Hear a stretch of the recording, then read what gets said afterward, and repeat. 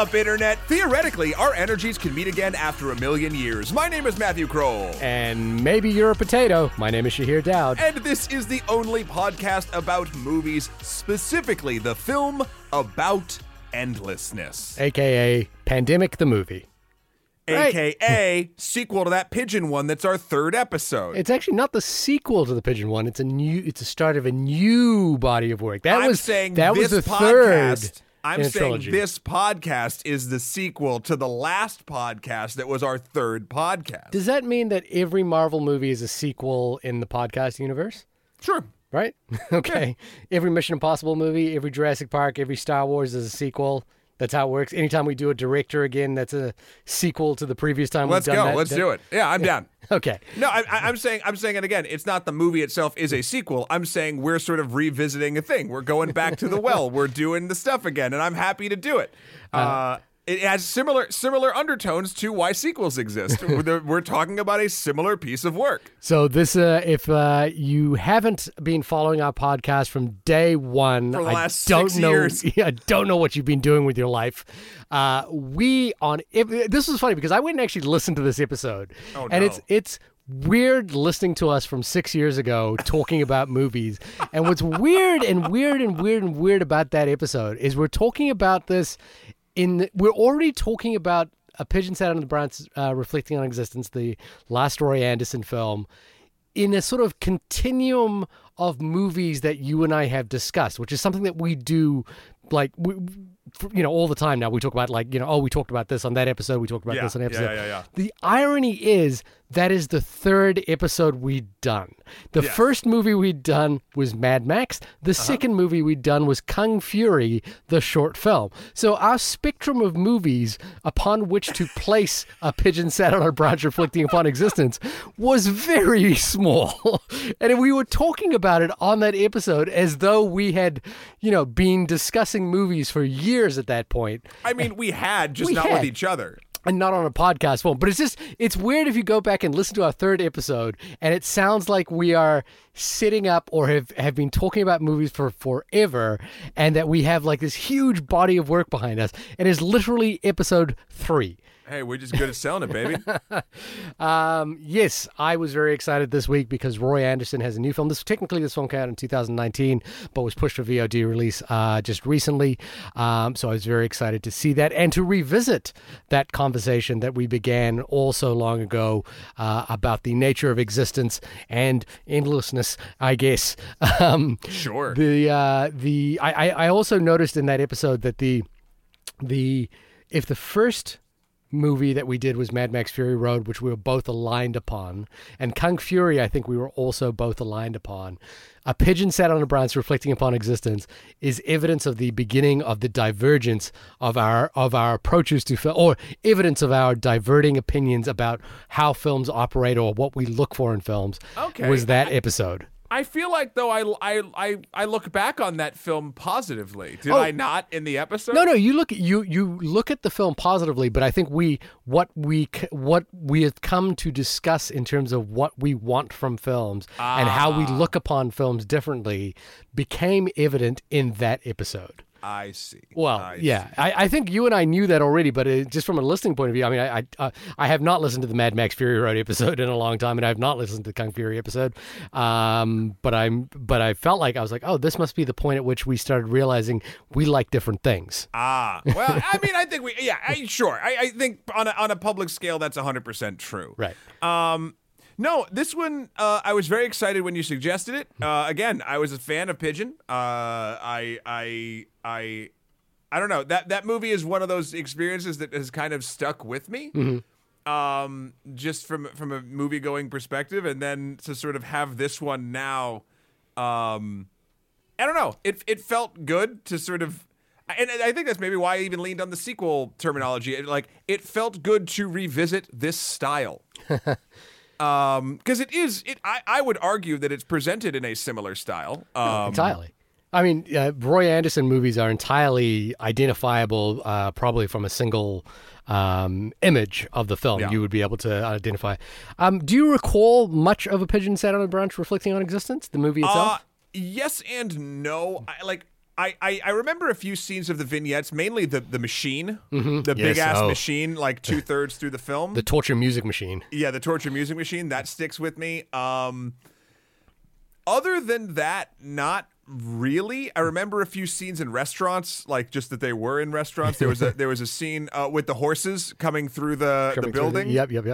Yeah, I don't know. I look back on A Pigeon Sat on a Branch Reflecting Upon Existence, or I always butcher the name. But it's certainly a memorable title. Yeah, or memorable enough. Yeah, reflecting on it. I got it right. Yeah. And it was also, I think it's also the only episode in which we interviewed people outside of the movie theater and asked for their opinions and played them on the episode. Yeah. We were young. Yeah. The only episode in which I took a recorder to the movie theater and then pulled it out and talked to people outside the movie theater. No. We should do that again sometime, but maybe not in the pandemic. I'm sure everyone's going to want a microphone in their face in the coming months. Yeah, I don't know if I carried that much sanitizer. But Roy Andersson is a filmmaker, as I discussed in the Pigeon Sat on a Branch Reflecting Upon Existence episode, a filmmaker whose film Songs from the Second Floor was one I stumbled into, not knowing anything about him or his work or any of his style of filmmaking, and left completely transformed as a human being because I felt like I'd seen something I hadn't quite experienced before. Although it's interesting to note on the history of Roy Andersson, a Swedish filmmaker, he was a fairly successful filmmaker early in his career. In 1970, he made an incredibly popular movie called A Swedish Love Story, which was followed by a not-so-successful film called Gilap, which I cannot pronounce, which was ultimately, in his eyes, a flop. And so that was the year 1975. And it wasn't until the year 2000 that he made another film. In those intervening 25 years between 1975 and 2000, Roy Andersson became a commercial director and made a fortune. And basically made some of the most important commercials in Swedish television history, and also in the world of filmmaking, in the world of commercials. His work is still notable there. But he made a fortune making commercials, and it wasn't until the year 2000 that he decided to re-enter the feature film game with Songs from the Second Floor, with a style that he developed over his commercial filmmaking career. And he has his own studio called Studio 24, which basically he self-funds to live and work out of, building the sets, these elaborate sets for these films. If anyone hasn't seen Roy Andersson films before, Matt, how would you describe his films to an unsuspecting listener who has no idea what it is we're talking about? It's like you get a level eye view of a diorama piece based on a slice of life that's slightly elevated. Mm-hmm. Because that's what it is. Like, the camera's locked, it does not move, you are in the scene, it is longer than you think you are comfortable with, but by the end of each vignette, you could watch it longer than you thought you would. Mm-hmm. Like, and it happens every time, even in this movie and in Pigeon, and I still need to see Songs from the Second Floor. But like, I'm always like, in the beginning, I'm always like, okay, this is going on too long. Okay. And then like by the middle, I'm like, oh, interesting. Cool. Oh, wow. Yeah. Wow. And then by the end, I'm like, well, what's going to happen? Okay. Oh, that's not the end though. Okay, good. Like everyone, like pacing wise, feels that way to me. Right. And it's such an interesting ride to be taken on over and over and over again. How would you describe the feeling that you like? What do you feel other than just what you see when you're watching one of his movies? You've seen two of them now. What do you mean? Like, just like, how do they make you feel? I'm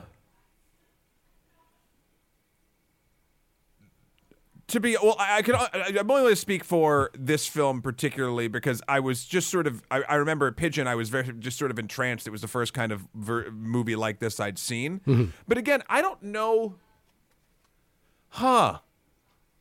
It's a really interesting question, weirdly enough, because I don't, maybe I'm just a robot, but like nothing terribly profound or deep. Mm-hmm. I'm interested in the moment. I feel like I am. I feel like he treats, this is not a derogatory way, he treats the audience like a voyeur all the time, in a way. This one had a bit of a, I guess, less harsh tone in that regard, because you have the narration of the woman being like, I saw a man, I saw a woman, I saw a couple, sort of giving a little bit of stuff. So it's almost like they're not looking or acting directly at you when they spike the camera. Yeah. Though they kind of are. But it's weird. I feel like Pigeon, I was like, I feel like I remember being uncomfortable, but interested. Yeah. I guess I basically imagine what being a voyeur is like, right?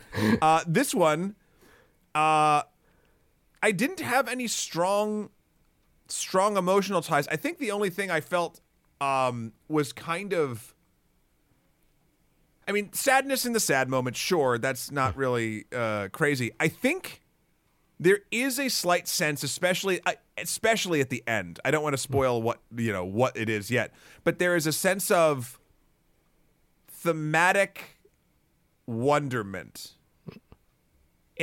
meaning like, oh, wow, I get it. I get what you're going for, or at least I have I don't know if I get what he's going for, but I have a theory that I jive with based on my life, what is being sort of shown to me and why, which I'll sort of get into as we go through this. Okay. Pigeon, I felt like, or let me rephrase, I don't remember that. Maybe in the episode I did have a thing when it was fresher in my mind.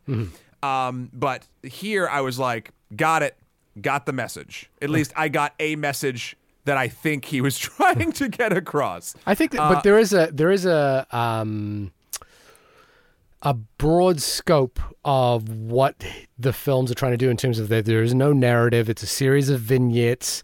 Sometimes they are connected. Some characters will reoccur. Some plot lines will kind of continue between vignettes, but most of the time they do not. So we are kind of invited to interpret however we feel like, right? Like there's no, I mean, there is some, there, as you say, there's a thematic, there's certainly an aesthetic connection between all the moments, but thematically, sometimes they wildly differ in terms of being both jovial, depressing, absurd. In this case, sometimes horrifying, which is, there's a scene in this one, which I'd never seen him do before. So there's a sense of like you take from it what you will, kind of like looking at a painting, right? There's no guiding light in terms of giving an exact definition of how you can interpret this, but there is a sense that you can interpret it one of many ways, but you're invited to kind of interpret however you feel. I would say the vignettes sort of are that. I will say I don't think these films are like paintings. I think they're like galleries. Like they're curated in a way to get you to a point. Not necessarily saying each one of these scenes is supposed to be read a specific way. I do not believe that.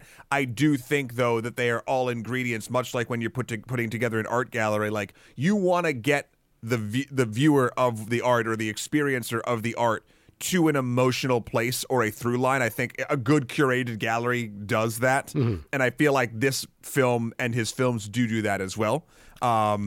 It's funny because like a pigeon doesn't really ruin that so much in the title, and maybe the title helped me sort of get to about endlessness, sort of helped me get to the place that I got to. Right. But so I guess, I mean, Shahir, does my feeling / non-feeling vibe sort of go with what you experienced, or was there sort of differing emotional resonances and tones?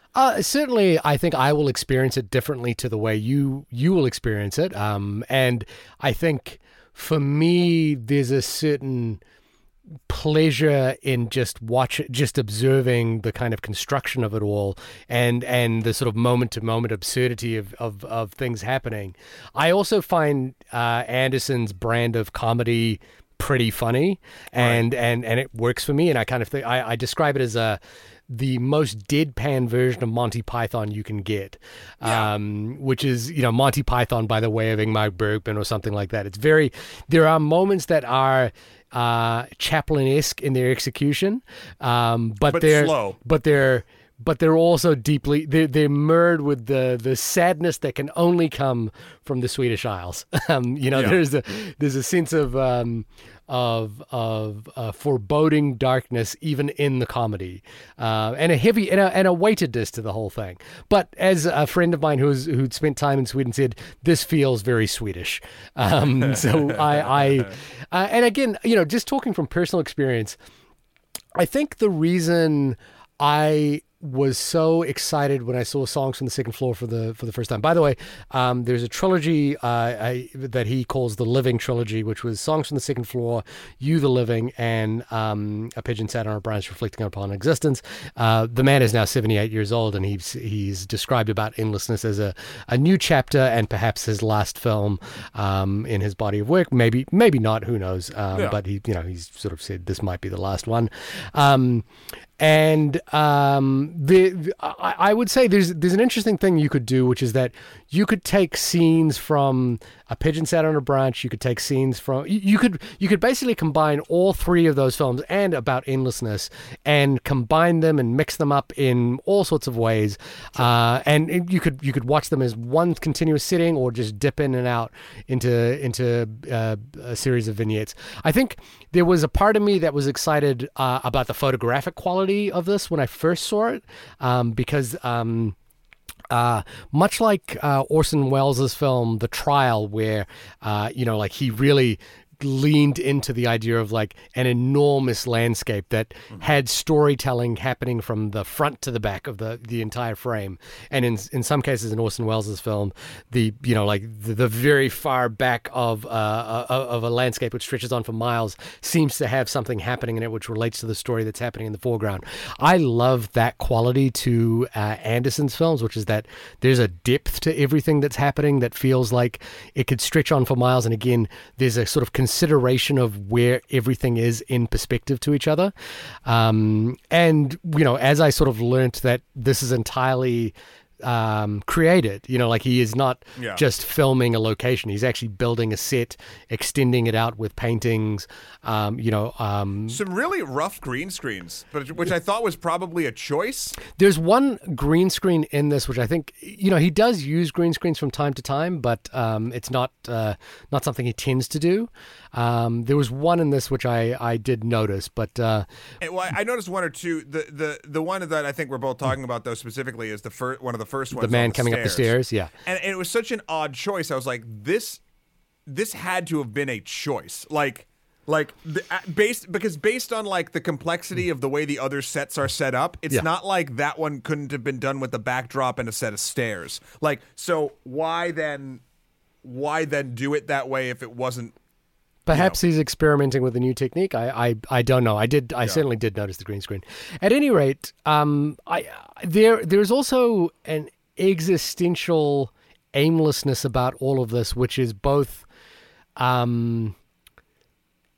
beautiful and trivial at the same time. It reveals kind of like the meandering quality of the way our lives sort of become meaningless over time. It feels like all of these characters are trapped in a sort of purgatory of meaninglessness where nothing that they're going to do affects change in the world, or no meaningful change will come about their existence. But at the same time, the film kind of has this like topographical view of humanity, which I really respond to. It's this sort of like God's eye view of people being trivial, doing things that are like meaningless, but reveals kind of how humanity works, if that makes any sense. We should maybe preface all of this by saying it's a unique experience, and in your case for Pigeon, you managed to see that in a theater. I saw Songs from the Second Floor in a theater as well. There is something sort of beautiful about seeing these in a theater that may not be replicated in the home viewing experience, but I certainly highly recommend these as an experience because they're unlike most things you will see on film. Yeah, the way that you say that it sort of is like that, the sort of hopelessness and how like how your life can lose meaning, etc. I've always thought, and I think I might have brought this up in Pigeon, I don't quite remember. I really resonate with this kind of, I guess, storytelling or presentation of emotional resonance in a space because it really fits into my worldview. Mm-hmm. Like we're talking about like, oh, people's lives maybe don't have meaning or they didn't do anything important. Well, the interesting thing sort of about that is if you pull back far enough, nothing has any meaning that we can do or that is important. Right. And that's something that is, I know a lot of people don't like that sentiment. I've spoken, my mother in particular does not like talking to me about philosophy or theology or anything because she finds my outlook disturbing and macabre, whereas I find the pure possible entropy of it all, or at the very least, our non-ability to affect any kind of actual change to anything. I find that some of the most freeing thoughts that I ever have. Yeah. Well, because if you pull back far enough, nothing I do will matter. That's not to say that we all don't touch each other's lives in different ways, or works that we do don't help people, or things we do don't hurt people, right? Of course that happens.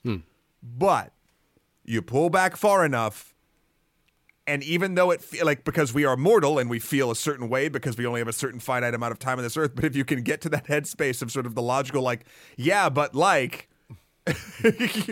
doesn't matter. Yeah. I personally find that super freeing. So when I see his movies, when I see Roy Andersson's films, there is a sadness, but also there's a matter of factness. Yeah.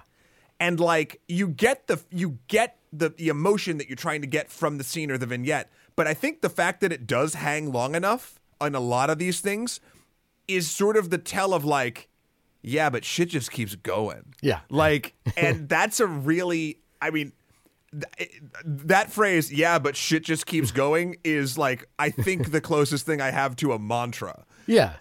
So I don't know. I dig it. Well, you might dig this quote from Anderson, which I dig up. I found an article written by, who was this? Sorry. It was Roy Andersson's Living Trilogy and Jean-Luc Nancy's Evidence of Cinema by Bob Hanke at York University. And he dug up this quote, which I really liked, which Anderson was describing the sort of approach to how they build the worlds of the films that they make. One describes the world and our existence in their little trivial elements. And in that way, I hope that one can also get to the big, enticing philosophical questions. But how life is, of course, trivial. We must button buttons, we must zip up zippers, we must eat breakfast. It is exceedingly concrete and trivial, the whole of our existence, even for those who are in positions of power. I like this very much, emphasizing this triviality because it pushes people down to earth, to that place where one actually belongs. And I like that quote from him because I think what he's really suggesting there is that when it comes down to it all, we are all tiny pieces of, we are so, I guess maybe this is another way to think about it. I tend to think that we are cosmically insignificant. Yeah. Yet but what's sort of profoundly beautiful about it is that our lives do have meaning for us. It's just when you look at it from the outside in, it can appear that we are mice traveling on a treadmill, going nowhere. And ultimately that still makes us beautiful to look at, but we are, just moving in one spot. Hey, listen, I don't want to quote Vision, but a thing isn't beautiful because it lasts, you hear. Oh, okay. Is that's from Age of Ultron, right? That is good on you, buddy. Yay. I have not seen WandaVision, so I can only go on the movies. There's another good one in there. Okay. But I won't spoil that for you. One thing we haven't done is actually described what the synopsis for About Endlessness is. Listen, I got it right now from our friends over at the Internet Movie Database. That's right. We're on a first name basis. We're on all four of their names. Is their first name Internet and their last name Database? Their first name is Internet. Their second name, their middle initials are Movie Data, and then base is their last name. It is all about the base. Yeah, drop it. About Endlessness is as follows, based on our good close friends whom we share holidays with every year. With About Endlessness, Roy Andersson adds to his cinematic oeuvre Ooh, hey, Overbusters. We just dream dropped your podcast and didn't even think about it. With a reflection on human life in all of its beauty and cruelty, its splendor and banality. So I think that maybe IMDb is also thinking of this as a bit of a sequel because they literally say adds to his cinematic oeuvre and they name drop him and they say the name of the movie in the thing.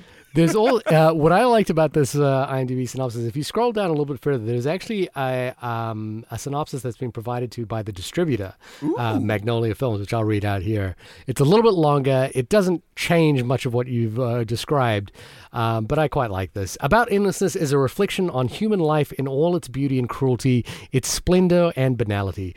We wander dreamlike, gently guided by our Shahrazad-esque narrator. Inconsequential moments take on the same significance as historical events. A couple floats over a war-torn Cologne.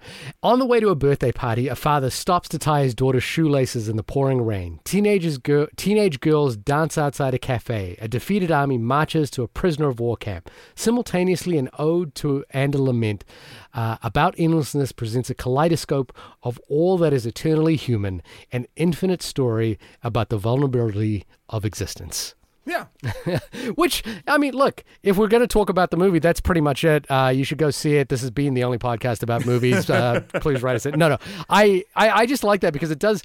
The thing about what we're sort of suggesting here is that there's not a lot to dissect in terms of what the film, how the film works. Sure. All that there is to talk about is how you respond to it or how you feel about it. Right? Like, I mean, if I'm just going to keep quoting pop culture, I'll do it. I've said it before and I'll say it again. If nothing we do matters, then all that matters is what we do. Buffy? Angel. But okay. Yeah. Because that's what this is. This is a series of scenes designed to make you feel something, not necessarily exactly like, because again, seeing a piece of art is different, but then put together. I did really like my gallery analogy because I think that's sort of what these films are. And they are constructed as a series of paintings in a way. Like, yeah. In fact, that he doesn't start with a script. He actually starts with a drawing and then kind of I think I remember that. Yeah, builds that out, and then comes up with sort of like little narrative quirk or little moments within that drawing. Sure. That will happen over time, and I think that's quite. It's quite beautiful to look at. Yeah, I am all about this thing, though. I will say yes. I will say that. I guess it is kind of like a kaleidoscope or something that sort of folds in on itself because I do go into each scene like, okay. Really? I have that weird like, all right. And then like it wins me over every fucking time and I want to spend more time in the scene. And then the next one hits and I'm like, oh, a train station? Okay. Like it's so strange. Which is why I never feel bad or weird to actually anyone pitching. Well, I never ever have Pigeon, and I never will this. Like, I feel like I would suggest these films to anyone. Right.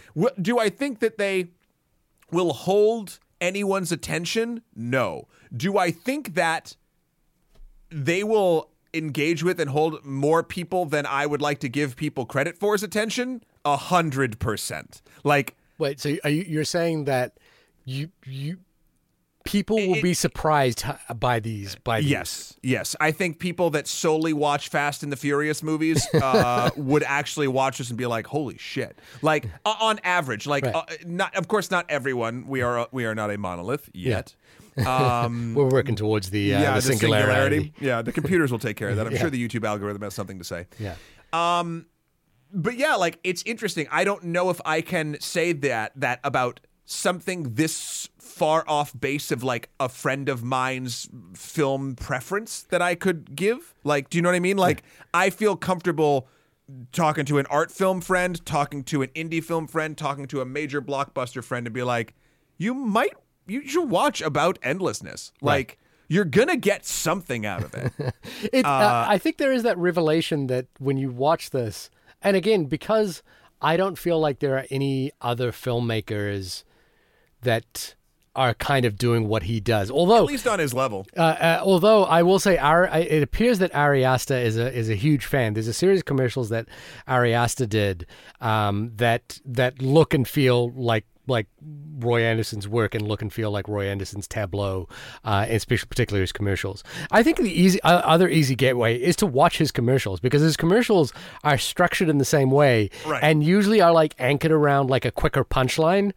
which some of these vignettes are often anchored around like a quick punchline.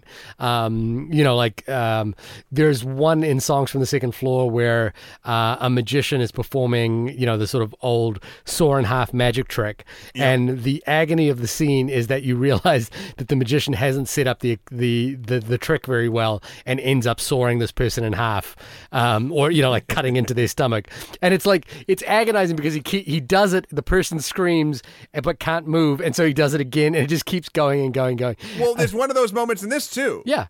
So actually, let's if you don't mind. I wrote down every single scene. Oh, wow. So I have a list of all the scenes. Well, here. I was going to say we could just sort of pick the ones that sort of resonated with us. We don't have to go down all of them. Right, yeah. But I would like to start on the scene of the dentist. All right. Yeah. The scene of the dentist is very reminiscent of the magic box scene. Yeah. So there's a scene, dear listener, that they all start quiet and slow. There's a dental assistant standing in a corner waiting. There's a patient facing away from the camera. It's snowing outside. It looks kind of nice.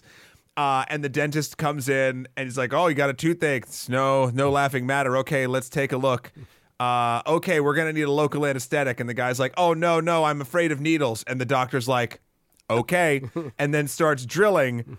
And then, of course, the patient screams, and it happens 2 or 3 times. And by the end, the doctor looks so exacerbated and just and he just gets up and says goodbye and leaves. And then the dental hygienist is like, "Oh, sorry, he's having a really bad day," and motions that he's drunk. Yeah. And just in that scene, there's so much. I don't know. Maybe it is pandemic life. Maybe that's sort of where I'm coming from a lot of these scenes. But that to me felt so much like the current temperature of any sort of service industry currently, from all sides. It's just meaningless repetition where nobody listens to you. And here's okay, so no one's right in this scene, right? The customer is wrong because they should use an anesthesia. I'm kind of on the dentist side on this one.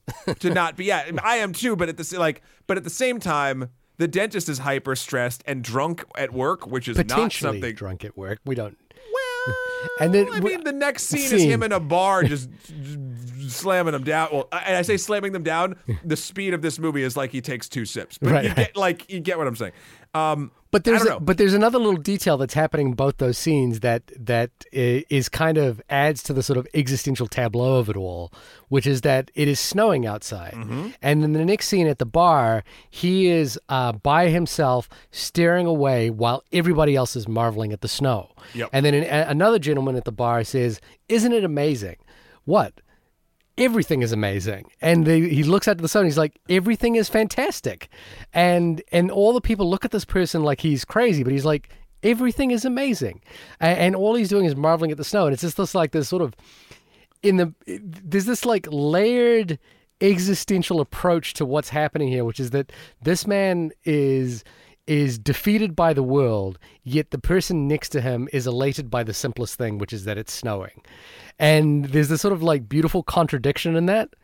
What other scenes kind of jumped out at you? So the scene that actually in the longer description that they call out of the teenage girls dancing outside the cafe. I was delighted by that. Yeah, the base setup is there's 3 young men and another couple at an outside eatery somewhere in a countryside, and there's some people inside of a restaurant, and these 3 girls walk down the street, and there's music playing at the restaurant, and they put their bike down, and they just start dancing and having fun. And people watch them, and then eventually they clap, right? So it's a sweet scene, and I like it, but all I could think about was internet influencers. I took it as sort of or even beyond that, I even said out loud to my cat, I was like, oh, this is Instagram. Right. Like, because I don't think that they were going for that, but what the read is from me was like, you're watching a group of people having a different experience than you are, an elevated experience, and a much more like fun experience than anyone else is, and they're all watching. Yeah. And then when the girls are done, they stop and look over at everyone. And then they start clapping or giving likes or however you want to sort of put. Like, I had this like, and it's not. It could have been any character sort of doing that level of thing. I just took it like as like, oh yeah, this is like, Instagram is like watching everyone's highlight reel. Right. And this was these girls' highlight reel when everyone else was living a bit more of a banal sort of moment.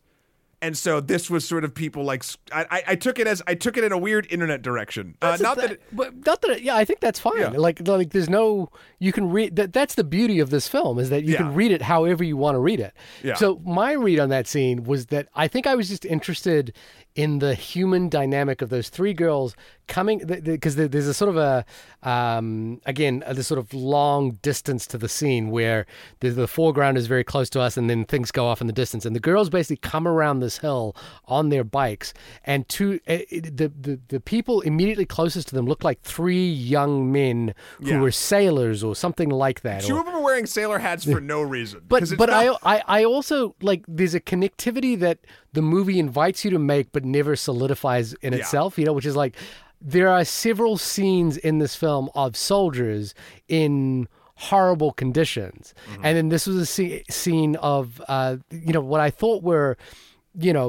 sailors or something like that. Sure. And as the girls start dancing, there's like an awkwardness to them where they're like, one of them is really just sort of kind of trying to egg the other two on. And eventually, like, once the kind of spirit hits them, they all kind of get swept up in it, and then the song ends, and like people come from inside. Again, there's a sort of beautiful dip. This is all happening in a single shot, by the way. Yeah, all this stuff is in a single shot. Yeah, like people from inside the bar or restaurant or whatever it was start coming out to look at them as well, and there's this sort of like, again, the three girls and there's three men, and at first you think this is going to be about attraction or courtship or flirting or something like that. But it kind of takes on this sort of more joyous tone of like, here are three people just sort of loving and living in the moment, and there's this sort of like, I wasn't talking to my cat, but like a visible smile came over my face, and I was just kind of like, I felt good, I just felt kind of joyous in that moment, and happy in this moment. It was like there was a delight about this moment. There are several moments in this film that are painful and difficult. And everyone with the priest. Yeah, everyone. And the priest was a really interesting one. So there's a story with the priest. It opens with a scene of a street in Gothenburg or somewhere in Sweden where a priest is dragging a cross through the streets, and so it's obviously a crucifixion allegory, but everyone it is definitely today. The people who are whipping him are wearing jeans, and they're young and they're aggressive, and then he wakes up and we realize it was all a dream, and it's a priest who has lost his faith somehow. And there's different vignettes that sort of go through, like he goes to a shrink, you assume, a therapist, therapist, and not too helpful, but it's sort of that thing that sort of can happen with therapists if they're not good, where it's like, oh, great, so I think you did the right thing. It came to the right thing. You know what? Let's meet next week. It's like, no, I need help now. No. Claudia will see you out. Right. And then it like goes through like, priest is back at work. Yeah. Priest lost. There's another thing, like he lost his faith, and that's when he thinks he started having these reoccurring dreams. Then you see him at work, just chugging on the wine, and then having to go like do his job, and like go through the motions, and then he goes back at the end of the thing to the shrink's office before the week is up, and is like, I don't know what do I do now that I've lost my faith. Yeah, and they're like, I gotta catch a bus, like, and it's. There's so many different things. Like, I took that whole sequence, or the different amount of sequences in that, is sort of like, and this isn't necessarily like wrong, but it is very true, how we handle lost people. Right. Like how society handles lost people. And no one is right. Like, the priest is going through something huge. Right. But there is a self-preservation that the shrink and the office or whatever has to do to, like, well, we can't just, like, there's that moment of like, well, can you break the rules for this person because they are in need or not? Right. And the movie doesn't answer it. The movie doesn't, whatever. But you kind of latch on to sort of different sides of it. But did you recognize, or did you see another scene with a priest? Maybe. I don't remember off the top. There's a scene where a soldier is being taken on the beach, and he is being tied to a post. Oh, yeah. And he's about to be executed, and he begs for his life. And a priest who I made the connection that either that this was the priest at some point, or this was some sense of like what the priest's role is in society, which is that this priest, whether it's that person or not, stands idly by while a person begs for his life and does nothing, and then begs God for like, why are you like, why have you forsaken me? Why have you abandoned me? Yeah. And in a sort of similar way that the priest in that scene seems to abandon the humanity of that soldier. And what's sort of touching there is that soldier looks directly at us as they continue to beg for their lives. There's a few moments where there's some camera spikes that work pretty well. I think the ultimate scene with the man with the car broken down on the side of the road. Yeah. And he just turns back, looking at camera, like, you gonna fucking help me? Like, what do you? No, fuck. And like, they don't say these things, but like, you get the vibe. Did you see the other element in that? Oh yes, well that's sort of. I mean, if we're talking about that, that is what sold me on the gallery meaning, right? Because the movie is called About Endlessness. There's even a scene where they talk about the rules of thermodynamics, is what we quoted. There's two teenagers learning thermodynamics and talking about how energy cannot be created or destroyed. It just changes and da-da-da-da. But in the first scene of the film, we see a couple sitting on a bench. And I think the quote that I was going to use, because I just thought it was so silly, like, oh, is it September already? Like, That's the first, it might not be the first line of the movie, but it's the first piece of dialogue we see a character say that's not narrated. Yeah. And in the distance, you see some very slow flying birds, an arrow of birds migrating somewhere. And then at the end of this scene, you see a road where a man's car broke down. He's looking at the audience like, come on, let's fucking do this. And the birds are flying over him and passing by us. So same birds, same pattern, same everything. Yeah. And that to me signaled the sort of like it was the final piece of the gallery puzzle for me, because this movie shows you big and small moments throughout. But at the end of the day, we're all underneath the birds. Like we're all in the same space, having the most incredibly personal, meaningful, or terrifying, or just boring as fuck experiences, but they're all happening at the same time, roughly in the same place. Mm-hmm. And that to me was like, just sort of like, I mean, that's not a concept that's new to me, but this movie kind of like it's funny. I wouldn't say kicked me in the face, because it wasn't like a revelation, but it was kind of like a nudging, being like, hey, remember this, like, that, like, this is how the world works. Yeah. And me being like, no, you're right, movie. Like, it was just it felt like a gentle but firm reminder that no matter who we are or what we're going through, this podcast right now, like, someone's dying right now and someone's being born while we're doing this. Like, you say it and it doesn't really matter, and like, of course, but like, if you think about that, it's kind of fucked up. Like, it's amazing and terrifying and cool and sad. But like, that's what this movie, I think, was trying to remind its audience of. The gallery view of what was going on was like, yeah, all of these experiences are disparate, but they're all both human and happening at the same time in the same place. I mean, there's some timeline jumps, but you get where I'm going with it. This film actually jumps in time in several times. Yeah, and at one point we do see Adolf Hitler at the end of the war. And I think the narrator says, "I saw a man who tried to conquer the world and then realized he was going to fail." He failed, yeah. And Adolf Hitler appears out of the bunker, or at the bottom of the bunker, as he realizes that the city above him is being destroyed. And then we see that haunting image of the couple floating above war-torn Cologne. Yep. And that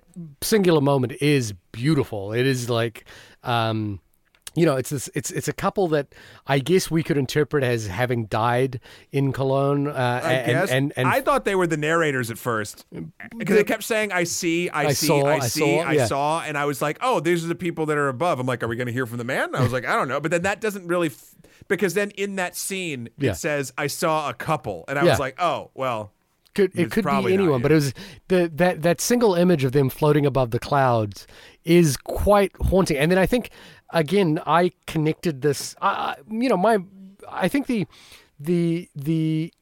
way in which this film operates, whether intending to or not, nudging you in that direction, is that you can gather a sense of meaning in all of this, or you can opt to just look at this as individual moments that have no meaning whatsoever. So in Pigeon, I agree. Yeah. In this, I don't think you can if you're paying attention. You believe that there's an overarching schematic to this. I think the birds are the linchpin. Right. Like the birds, the name.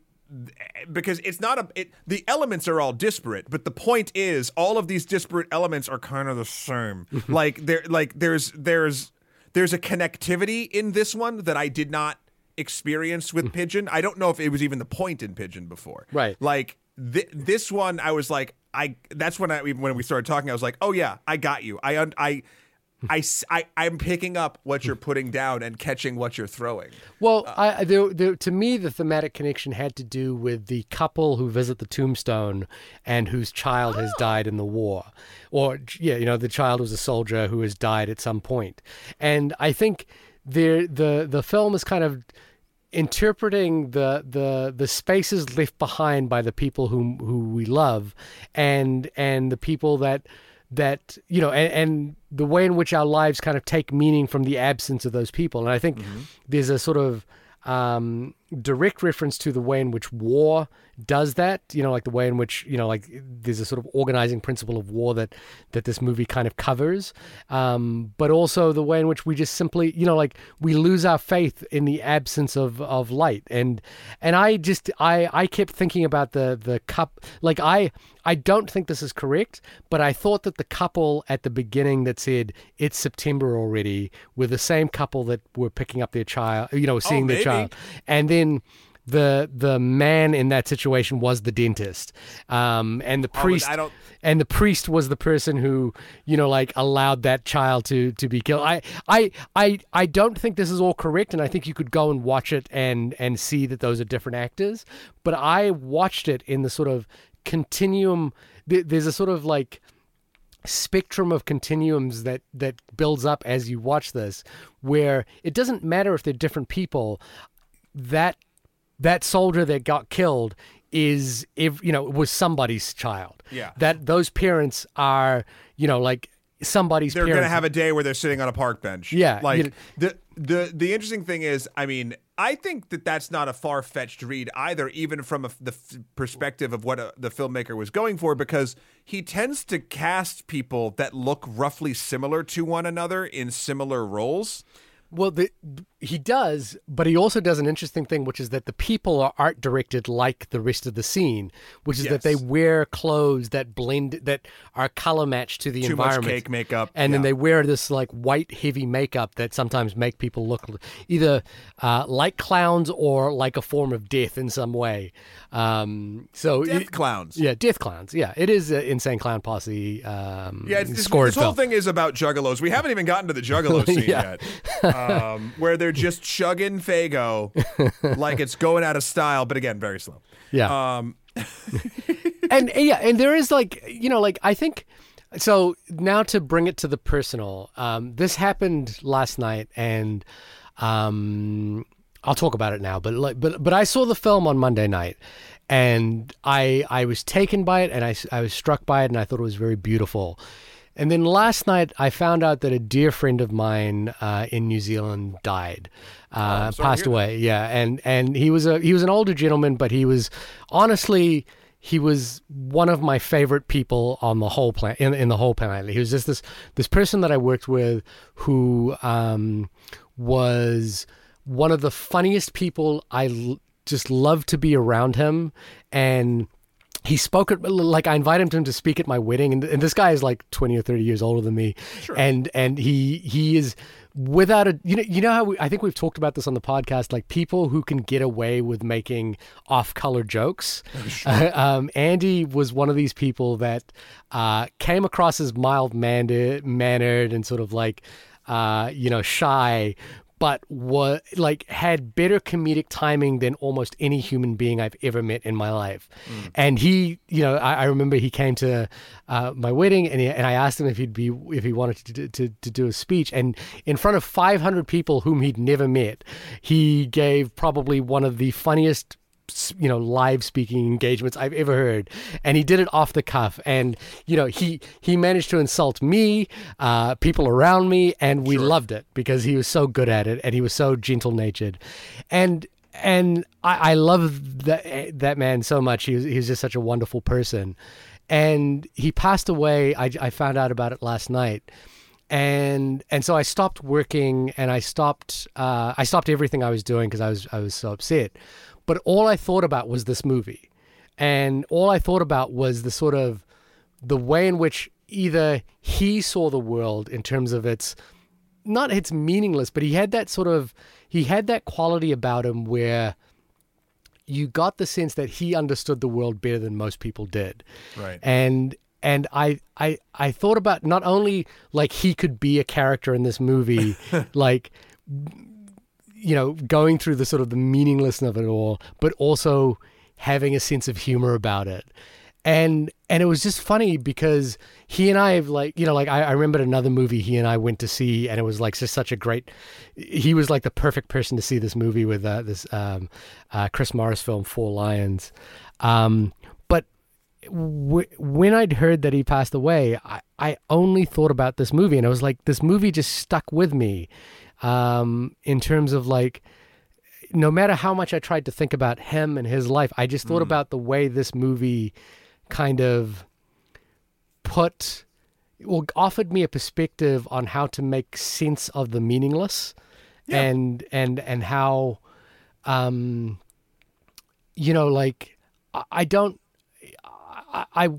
wish he hadn't have passed away. I spoke to him only a month ago, but there's a sort of comfort in knowing that none of this means anything, and sometimes this is how life works. Yeah. And I don't know, it just, there was something about this movie that sat with me as I thought about him.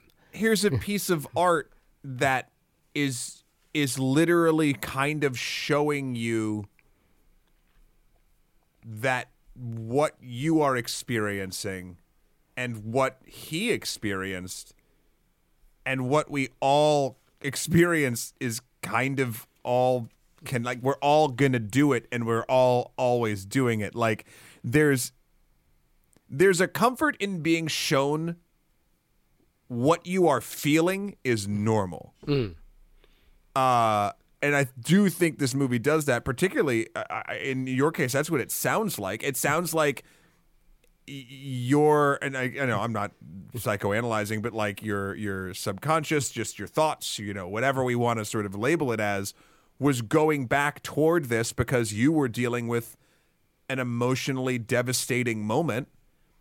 And here's literally kind of like a film that works as a blueprint on how to interpret devastating moments. Yeah. Like I think I found comfort in the way that this movie suggests that life, as you say, will just trudge on. Yeah. And it is miserable and it sucks, but that's life. And I found another quote. So again, from the same article, that from Roy Anderson. The article is really good actually in terms of like framing it. There's another sense here that like I love the fact that Anderson uses the profits from commercial filmmaking to make these things that are sort of existentially, and there's a sort of like, I think there's a sort of wonderful acknowledgement on his part that these are slow movies. These aren't going to work the way, like everything else works. And that's what he wants to make. I mean, here he's your Robin Hood is basically what I'm hearing. Yeah. Like he's robbing from the creatively bankrupt and giving back to people himself that might and enjoy to a us. higher version of that. Yeah. And his well, I read this quote first because I love this. His film style, and they were talking about Anderson's film style. His film style is a praxis that communicates across the incommensurability between humanist philosophy and the neoliberal form of reason that has configured all aspects of existence in economic terms. His mediation on our existential mode of being corresponds with the unraveling of the Swedish social democratic welfare state, the financialization of the global economy, and the rise of racial nationalist third parties in Europe. It's his work, and this is me, I do think his work purposely, his films are not commercial because he speaks to the fact that the world is all commercial and everything has been reduced to an economic sense of, like how much does this person's value, how much money is being spent here. And his films work in the exact opposite way, like there's no... It's hard to watch this and think about it even in terms of like box office or money or any of that sort of thing. I would even posit that it's not the opposite. It's just outside. Like there's the bubble of what everyone else is doing in film. Yeah. And then there's little pockets of thing and this is its own little pocket. Like it's not trying to do anything anyone else is doing. Yeah. And it's like, and it's like, how wonderful is it to like experience that in terms of like seeing someone make something not for the sake of not like I think the worst form of commercial filmmaking is deeply cynical, and this is not cynical. Anderson quotes here, I hope that through my films I am able to open up our sensibility towards each other and show that we are existentially very vulnerable beings. Plus we have so little time in our lives. There is no happy ending to any of this. He laughs. But that's exactly why we should be more responsible with the time we have left. Well, and the truth is, I'm going to sort of expand on that too. There's also no sad ending. It's just an ending. Yeah. Like there's also no ending. There's a change in endlessness. This movie's about it. Wow. Well, wow. Yeah. It's Again, I had sort of a profound experience this week with this film, but I do like, it was the film I needed this week. It was the film. It's only 76 minutes. If the sort of commercialization of our time is of value to you, then this thing is only an hour and some change. Yeah. Highly worth it. Highly worth it. And I'm glad. Yeah. I'm just gonna say I was glad you found some solace in it. You found some sort of like some help in sort of feeling when you were going through a difficult time. I imagine that would be the same for a lot of people, myself included, when something like that happened. Like looking back at something like this, I think could be incredibly sort of meaningful, enlightening, helpful, etc. Like it makes total sense. Yeah. But. Yeah. Well, everybody, this has been the only podcast about endless. Oh, you know what it is? This has been the only podcast about endlessness. But you should have just run it all together. This is the only podcast about endlessness. But it's not. But it could be. Why not? But it could be. There's an interesting thing there because I don't think we've ever done a film where the first word in the film's title is about. So this film broke our format. Oh, imagine if we did a movie called that was called The Only Such and Such About Such and Such. Yeah. Like that. I would break. You would break entirely. Shahir, when you are not Let's see, what scene do I want to pull from? When you are not lamenting the fact that you ran into a childhood friend coming home from work and you recognized them, but then they didn't talk back to you when you said hello, and you realized that maybe it was because you were cruel to them in your past, where can folks find you? You can find me lamenting the fact that I couldn't get my PhD at my website, www.shahirdaud.com. That's SHAHIRDAUD. Matt, when you are looking to the sky, to the heavens upon your broken down vehicle and seeing a flock of birds hurtling towards endlessness, where can people find you?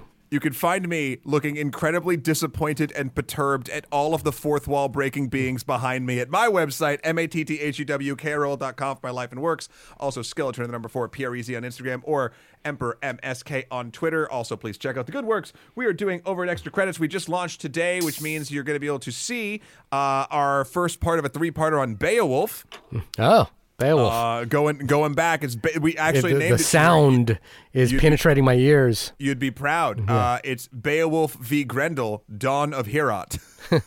Have you seen the Robert Zemeckis Beowulf? No, I haven't. Yeah, there's just I can't remember the actor's name, but the reading of "I am Beowulf" is so good. And then we're doing a 2-part series in history about climbing the Matterhorn.